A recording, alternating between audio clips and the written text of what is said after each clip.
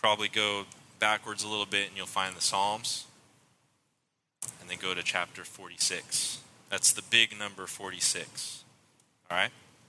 If you can't find it, ask your neighbor. They should help. All right?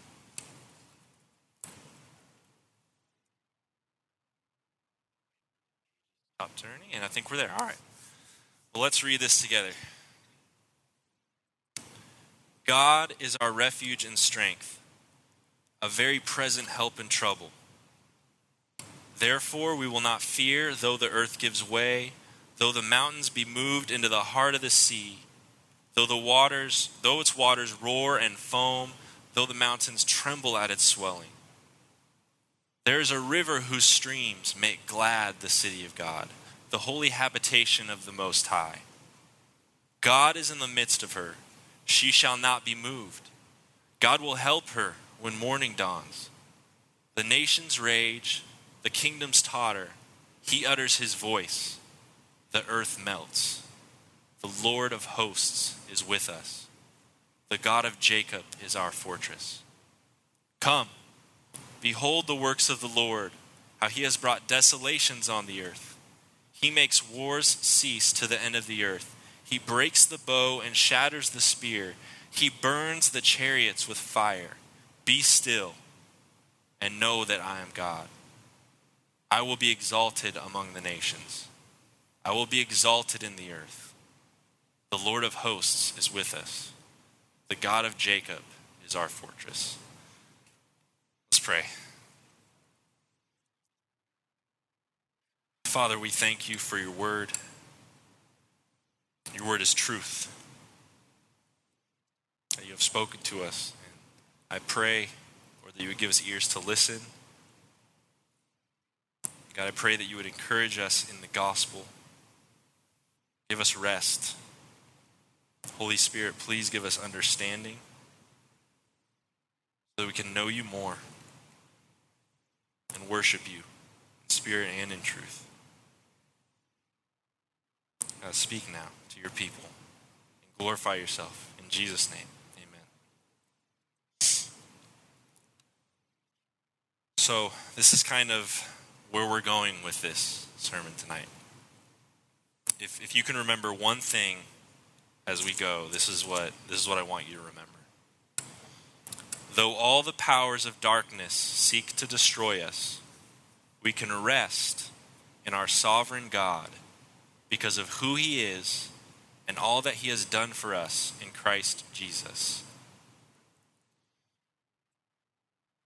See, the Psalms are written in response to particular events in particular times and particular places. So these aren't just people sitting in their bedroom randomly coming up with thoughts that they can put on a page. They're responding to something that God has done and responding to who God is.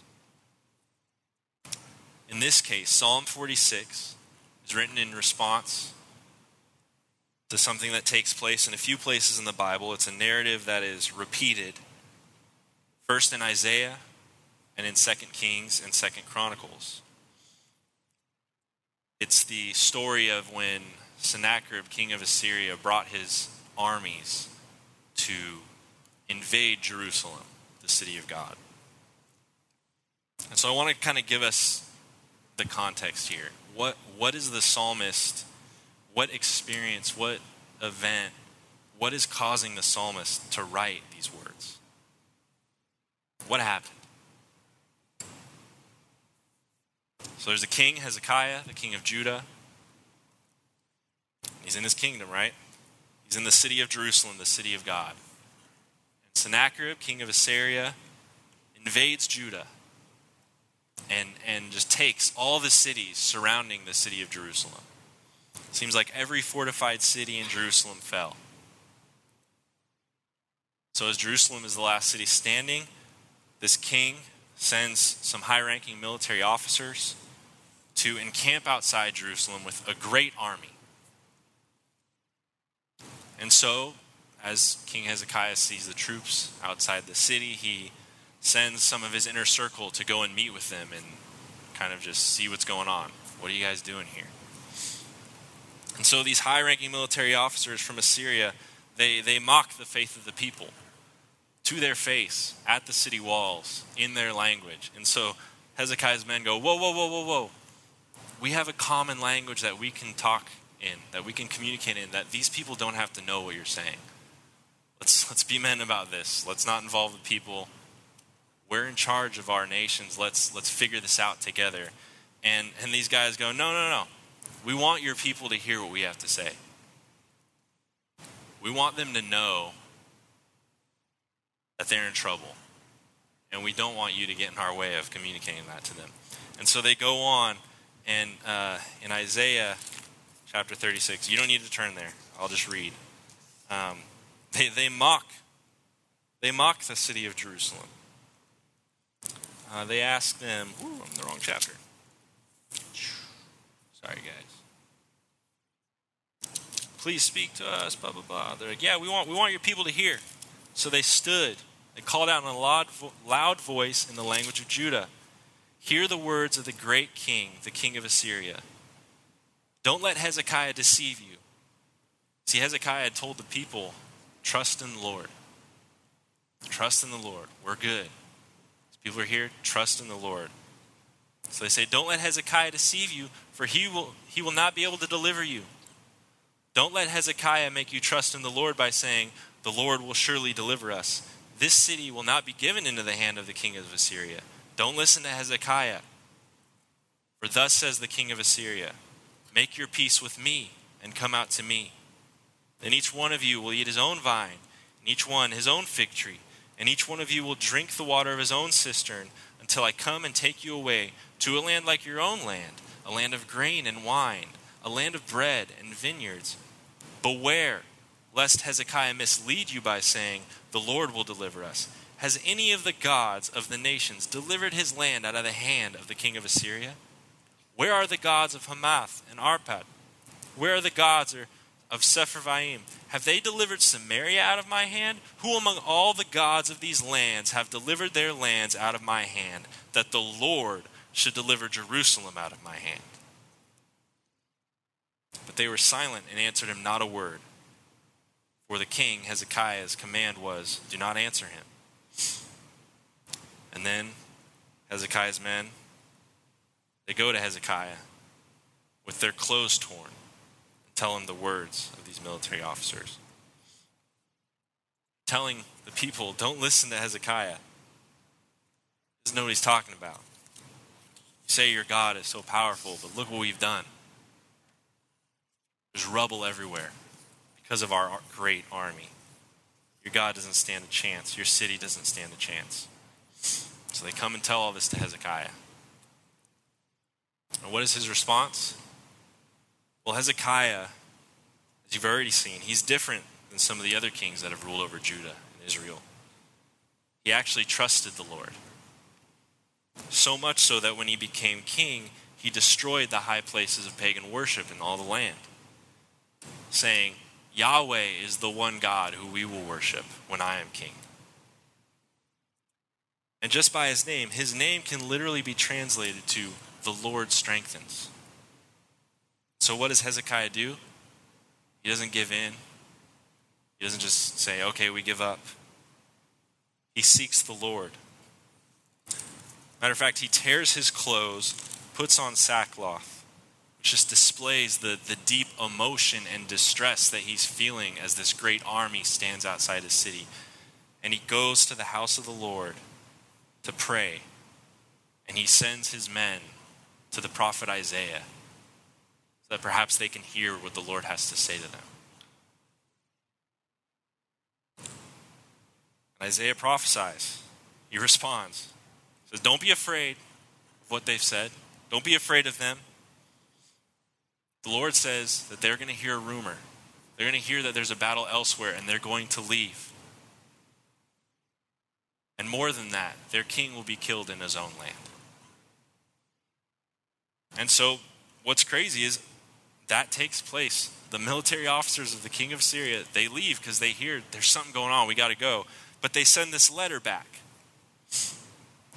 They send it to King Hezekiah, and it basically says, so we're going to leave for a little bit, But I promise you, we're going to come back, and we're going to come back with a vengeance. We're not done here. Don't think you're out of the woods yet. We'll be back. We're going to destroy you. And so what does Hezekiah do? He receives the letter, and he takes it to the Lord, and he prays. He lays the letter out in front of him in the house of the Lord. It's recorded in Isaiah. He prays, O Lord of hosts, God of Israel, enthroned above the cherubim, you are the God, you alone, of all the kingdoms of the earth. You have made heaven and earth. Incline your ear, O Lord, and hear. Open your eyes, O Lord, and see and hear all the words of Sennacherib, which he has sent to mock the living God. Truly, O Lord, the kings of Assyria have laid waste all the nations and their lands, and have cast their gods into the fire. For they were no gods, but the work of men's hands, wood and stone. Therefore they were destroyed. So now, O Lord our God, save us from his hand, that all the kingdoms of the earth may know that you alone are the Lord. Excuse me. Probably mute that, but it's fine.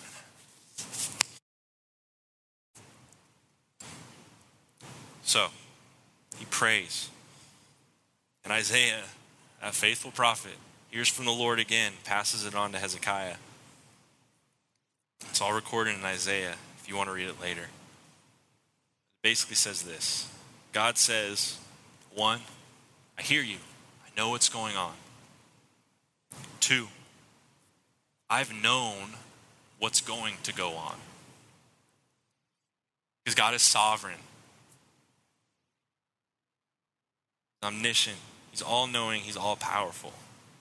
And if you go backwards in Isaiah, you actually see that it's prophesied that God would send a raging river through all of Judah, that river being the army of Assyria. Because there was a king before Hezekiah who didn't trust the Lord when there was trouble. In fact, when faced with Rezin, the king of Syria, Ahaz went to Assyria for aid instead of the living God. And so God sends the Assyrian army to rage through Judah as judgment for the sin of Ahaz. God planned the whole thing that he would get all the glory in the end. So we see, unlike Ahaz, Hezekiah trusts God to deliver Jerusalem from their enemies and strengthen them in the midst of chaos.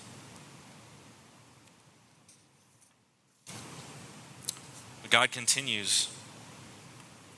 Not only does he know what's going to happen, he set it all up. He knows everything that the enemy is going to do and has done. He promises that he will turn them away, that not one arrow will be shot in the city of Jerusalem, and there will be no siege. He will defend the city. And he does. God defends the city and fulfills all his promises. The army returns, and in the night, the angel of the Lord goes through the camp of the Assyrians, kills 185,000 troops. They wake in the morning and there's death. Sennacherib retreats to Nineveh, and 2 of his sons come and murder him. The city is safe. Everything that God said would happen came true. God's promises are kept, and the people of God rejoice because their defender, Yahweh, has come through once again. So in summary, an enemy approaches the city of God. The king, Hezekiah, intercedes on their behalf. God speaks through a prophet and promises to defend the city and defeat their enemy. And then God keeps his promise. Now with that story in mind, I want to read the psalm again. Let's go to Psalm 46. This is what the psalmist wrote as he looked back on what happened. God is our refuge and strength, a very present help in trouble. Therefore we will not fear though the earth gives way, though the mountains be moved into the heart of the sea, though its waters roar and foam, though the mountains tremble at its swelling. There's a river whose streams make glad the city of God, the holy habitation of the Most High. God is in the midst of her. She shall not be moved. God will help her when morning dawns. The nations rage, the kingdoms totter. He utters his voice, the earth melts. The Lord of hosts is with us. The God of Jacob is our fortress.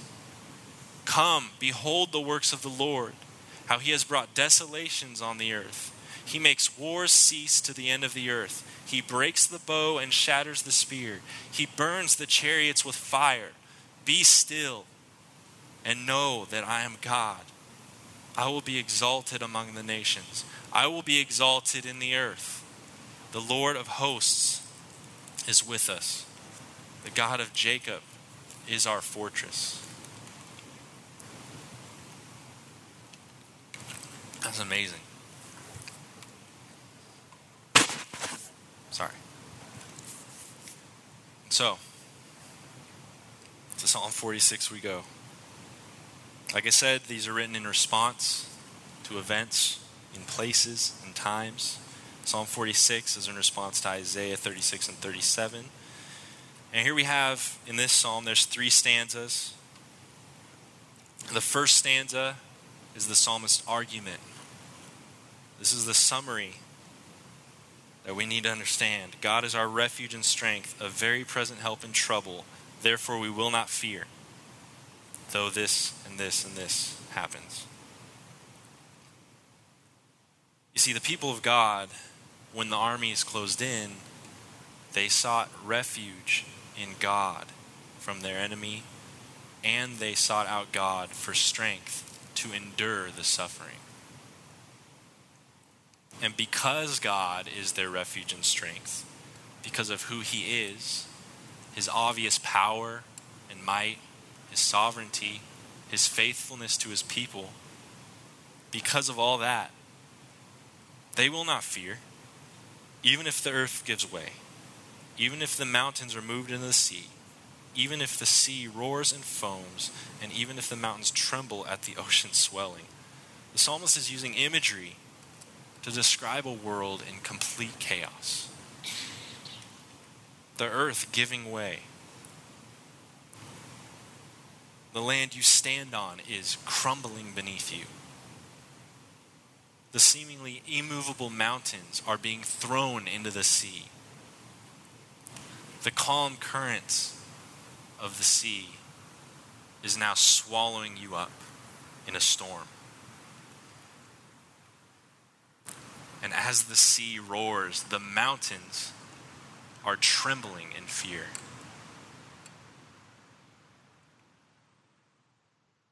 Though all that is happening, we will not fear, because God is our refuge and strength. And as we move into the second stanza, we see there's some contrast. I don't know if you caught it, but we see in the first stanza that there's all this chaos. The earth is giving way. The mountains are moving. The seas rage. And yet there's a river whose streams make glad the city of God. The seas rage, but there's a river whose streams make glad the city of God. It seemed like this raging river of Assyria would overtake them. But the river of God's grace sustained them and brought gladness to a city that was victorious over their enemies. The mountains seem to be thrown about. The things that aren't supposed to move are being tossed to and fro. Yet the city of God, because God is in the midst of her, will not be moved. There's a lot of contrast. And there's some facts. God dwells in his city. It's his holy habitation. It's where he's chosen to be with the people, and it's where the people come to meet with him. And God's house isn't going to be destroyed. If God is who he says he is, no one can destroy his house. And no one can destroy anything if he says they won't.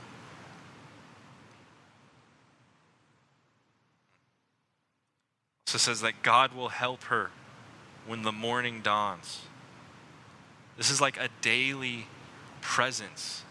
He's there early in the morning. Any time of day and night, God is present with his people in his city. And to even add more to this great line, in the morning the people found that their enemy had been slain. But how does he do this? It wasn't as if God said, go and attack them. He said nothing about them doing anything. He simply said, don't fear. God commanded the angel of the Lord to go into the camp of the Assyrians. He spoke, he uttered his voice, and the earth melts. God simply made a command. The angel of the Lord followed the command, and the people were saved. God speaks and things happen. God helps with his word. That's how powerful he is. That's how he created everything. He said, let there be light, and there was light. Because everything is under the powerful hand of God. The Lord of hosts. That's who he is. The Lord of armies. All the armies bow to God ultimately. They may think they have a king and commander, but God is the ultimate commander over all the armies. And the God of Jacob was their fortress. The God of promise. They don't take shelter. They don't build up walls. The only fortress they need is God himself, who has promised to sustain them as the people of God. And so with all this, they've trusted in this God who protects them, defends them. It's no wonder that in verse 8 they say, come, behold the works of the Lord, how he has brought desolations on the earth. He makes war cease to the end of the earth. He breaks the bow and shatters the spear. He burns the chariots with fire. Nations, come, look at our God. See how great he is. Don't mess with him. This is our God.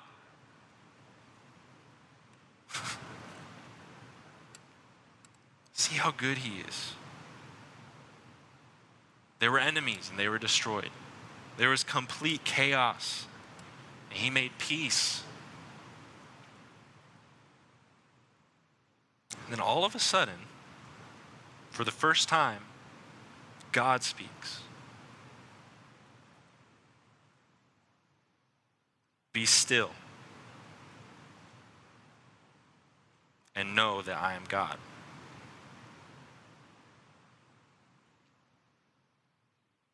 To all the nations, God speaks. Be still and know that I am God. Look at what I have done. And look at how what I have done communicates who I am. I'm God. I will be exalted among the nations. I will be exalted in the earth. Remember when we were reading what Hezekiah's guys were like mocking the people of God with? They were saying, look at all these armies. We got them all. You got no chance. And then God says, actually, I will be exalted among the nations. I will be exalted in the earth. The other armies, they will fail if I have anything to do with it. This is a powerful God. This is Yahweh, the God, Lord of hosts, the God of Jacob.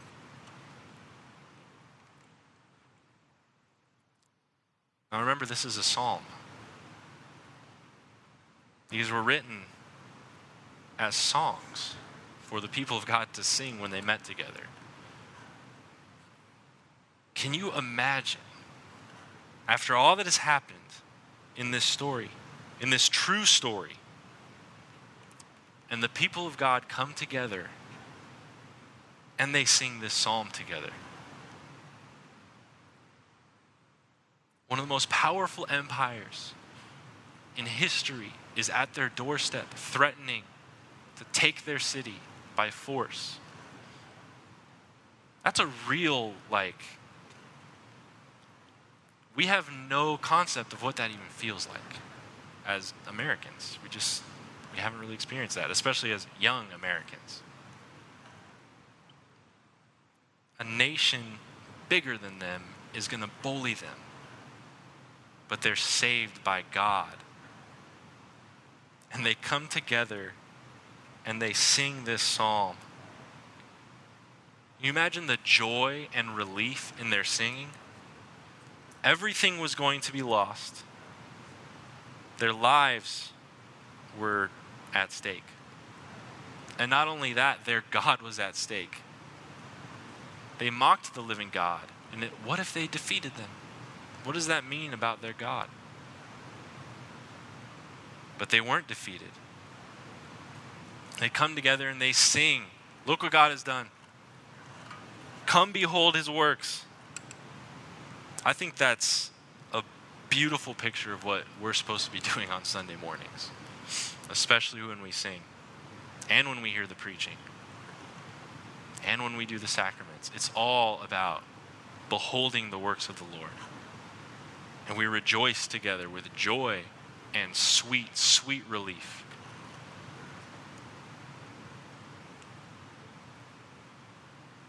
So, in light of that, I ask, can you sing this song? Do you even know this song? And I'm not talking about Psalm 46. What I mean is, do you understand how this song should be so meaningful to you as a Christian today? I gotta tell you, as I've studied this psalm, I've thought about it and I've prayed through it, I think we need this psalm. Because this is a gospel psalm. And in this day and age, the imagery used in this psalm feels all too real to me. As I look around, as I hear the news, even as we walk outside and we breathe this air, it seems like the earth beneath us may just be giving way. And it feels like the mountains may be moving into the sea. All the things that seem to be so reliable and accessible can just be destroyed in a moment. Just look at this past week and a half. On, I think it was Thursday morning,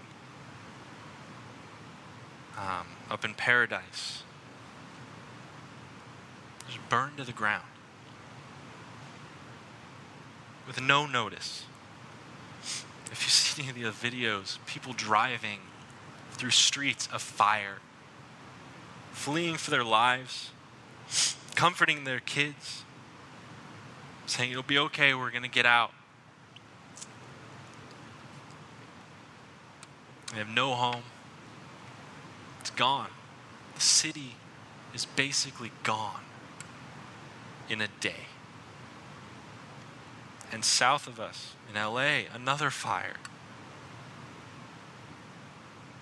Such a tiny spark can destroy so much.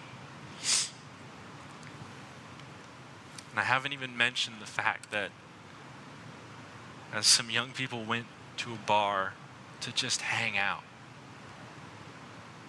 a man walks in with a gun and takes life. I got to tell you, I have family in Chico who were prepared to evacuate. We were wondering if they were going to have a house in a few days. I have a wife who teaches at a high school. And I got to tell you, this is real to me. Because every morning, I spend some time in prayer. As I pray for my wife, I have to pray, Lord, please bring her home today. Because I know that in this world, someone can just walk on that campus.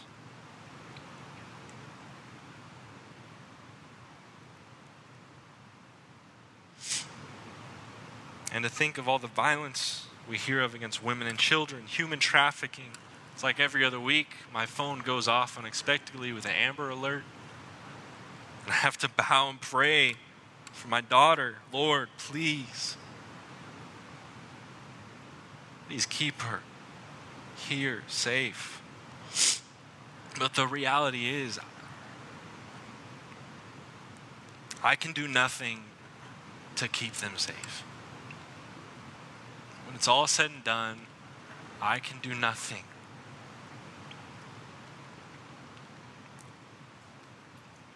When I think of what it would be like if the worst would happen, it certainly feels like the earth beneath me is crumbling. I don't know.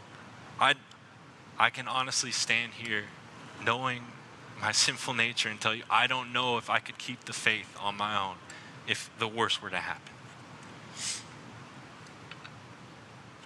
Why is it like this? It's the fall. It's sin.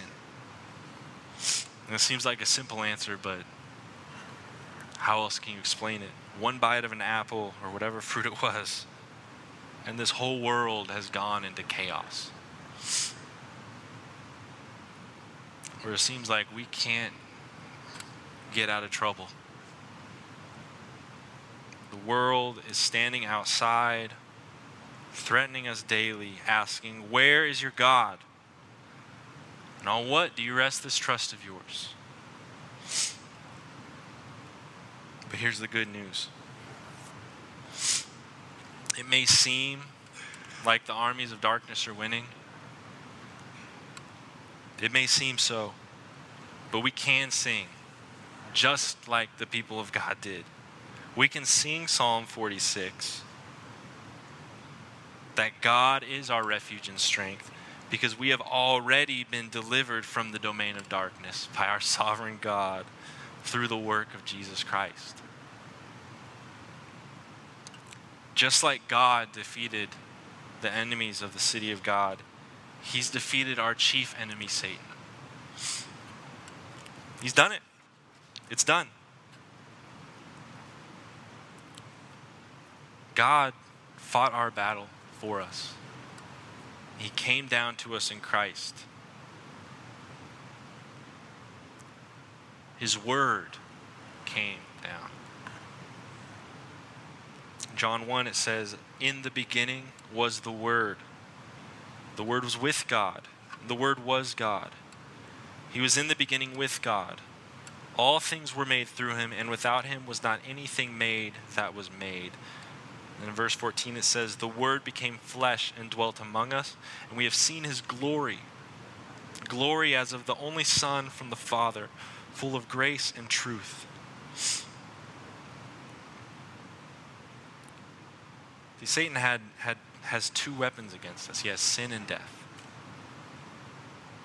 That was his master plan. If I can get these people to sin one time, I know what will happen to this world. And then when they die, they will perish forever. Satan knew, I know they won't be able to get themselves out of this one. But God came down Himself.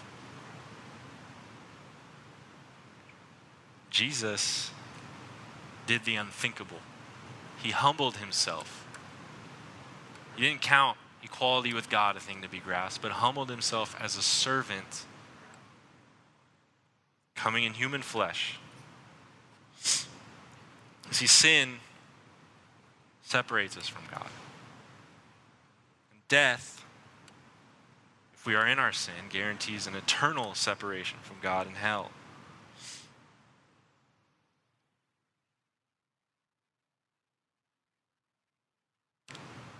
But Jesus did the unthinkable. He took the penalty for our sins, for the sins of the world on the cross. And it was just as God planned it. It was the will of the Lord to crush him, says Isaiah 53. Because our God is faithful to defend his people against any enemy that stands against them.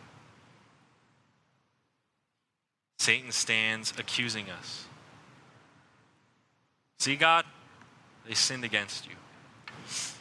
They caused all this trouble in the world, didn't they, God? You have to punish them. You're perfectly holy. You're just.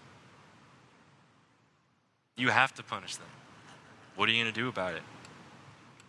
And then Christ stepped in and became sin, though he knew no sin, so that in him we might become the righteousness of God. When Christ said, "It is finished," on the cross, taking all the wrath of God upon himself, on our behalf, the price had been paid, and the Messiah died. God died. Sounds like it's over. Satan won. He killed God.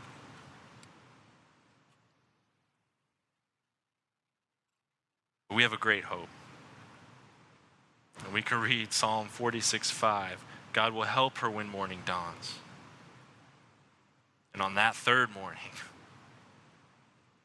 the people of God woke up to find their worst enemy, death, slain by the risen Christ. In 3 days, both of Satan's weapons against the people of God had been completely broken. His bow was broken and his spear was shattered when the Christ walked out of the tomb that day. See, Christ is our federal head, just as Adam represented us as the first man. As 1 Corinthians 15 says, "For as in Adam all die," meaning the curse was brought on by sin of Adam and Eve, "just as we all died in Adam, in Christ shall all be made alive." That's because Christ, in fact, did raise from the dead. He died on our behalf. He took the wrath of God on our behalf. And he rose on our behalf, guaranteeing that death would actually bring us to new life. The war was over. God ended the war for our souls. We're delivered from sin and death, but what are we delivered to?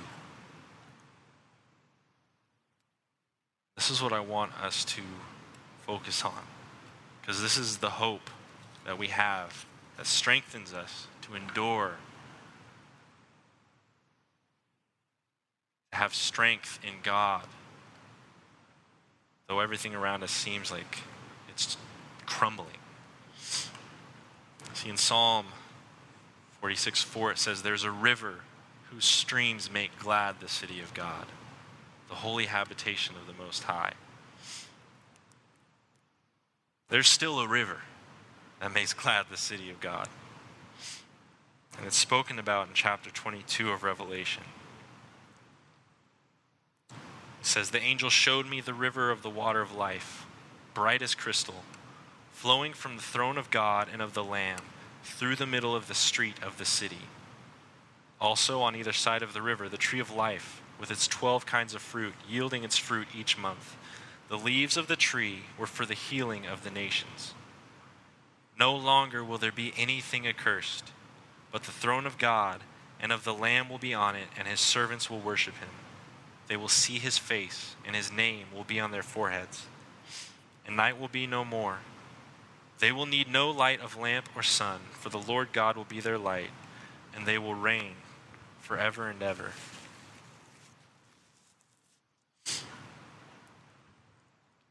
People of God were looking forward to a Messiah, even in this, as this psalm was written. They know God will be exalted among the nations. Just not sure when it's going to be final.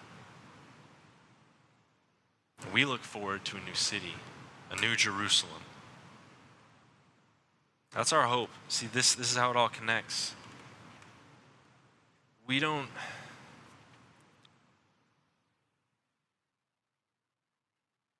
we're faced with suffering, we're faced with trouble, God is absolutely present to help us, to comfort us. But deliverance doesn't always look the same. God is able to do anything. But the ultimate hope that we can put all of our being into, that we can put all our trust in, is that no matter what comes our way, if we are in Christ, there awaits us a city that cannot be moved, that God dwells in, that no matter what happens, we can enter into that city with joy and gladness. There will be nothing accursed. We will see his face there. We will reign forever and ever. Perhaps God will deliver us. I've prayed, God, put out the fires. He may. We wake up tomorrow and there could be none. We would rejoice. But even if they continue, even if everything is gone, we can hold on to the hope of the new heaven and the new earth. Because God is faithful and he's able. He's the Lord of hosts and the God of Jacob. See, we find refuge in the sovereign hand of God who has worked all things for the good of those who love him. We find strength in the finished work of Christ and the hope of the resurrection. Hoping in the new heavens and the new earth is meaningless if you are not in Christ, because if you are not in Christ, you have no part in the inheritance that God has promised his people.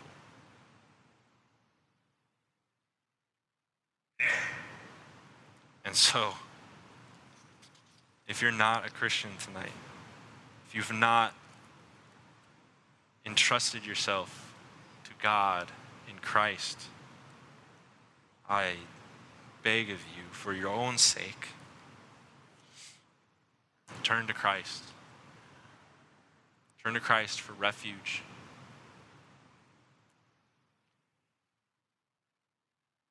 All the pain and suffering in this world will end if you are in Christ. But if you are not in Christ, you will face his judgment. And you will never escape the suffering of this world. In fact, you'll enter into a place that's much worse. But if you are in Christ, you don't have to fear. I know that's a tall task. And so I hope that I can help you to know how to find hope and strength. And this will be really quick. There's 3 ways, I think. And it says it in the psalm, come behold the works of the Lord. I think that's how we endure, we find refuge. Study your Bible. Participate in the local church and pray. In all of these, we behold the works of the Lord. This book is not just an academic tool. This is the Word of God, and he's communicated to us who he is and what he's done. And I promise you, if you study this book, the help of the Holy Spirit, you will find rest in the gospel of Jesus Christ, because that's what this book contains.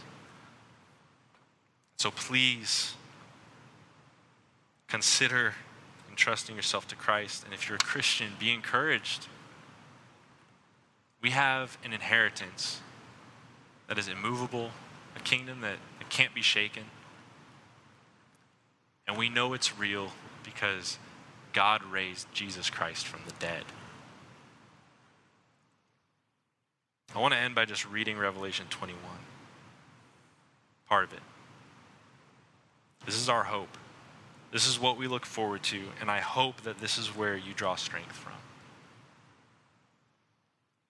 That no matter what happens around us, we endure so that we can go to the new heavens and the new earth. We endure for this short time so we can have an eternity in a perfect kingdom. It says, I saw a new heaven and a new earth, for the first heaven and the first earth had passed away, and the sea was no more. I saw the holy city, New Jerusalem, coming down out of heaven from God, prepared as a bride, adorned for her husband. And I heard a loud voice from the throne saying, Behold, the dwelling place of God is with men. He will dwell with them, and they will be his people, and God himself will be with them and as their God. He will wipe away every tear from their eyes, and death shall be no more. Neither shall there be mourning, nor crying, nor pain any more, for the former things have passed away. God has brought the cosmic war to an end. The weapons of the enemy have been broken. The chasm that stood between God and man is no more. We can find refuge in the sovereign hand of God, who has worked all things for the good of those who love him. We can find strength in the finished work of Christ and the hope of the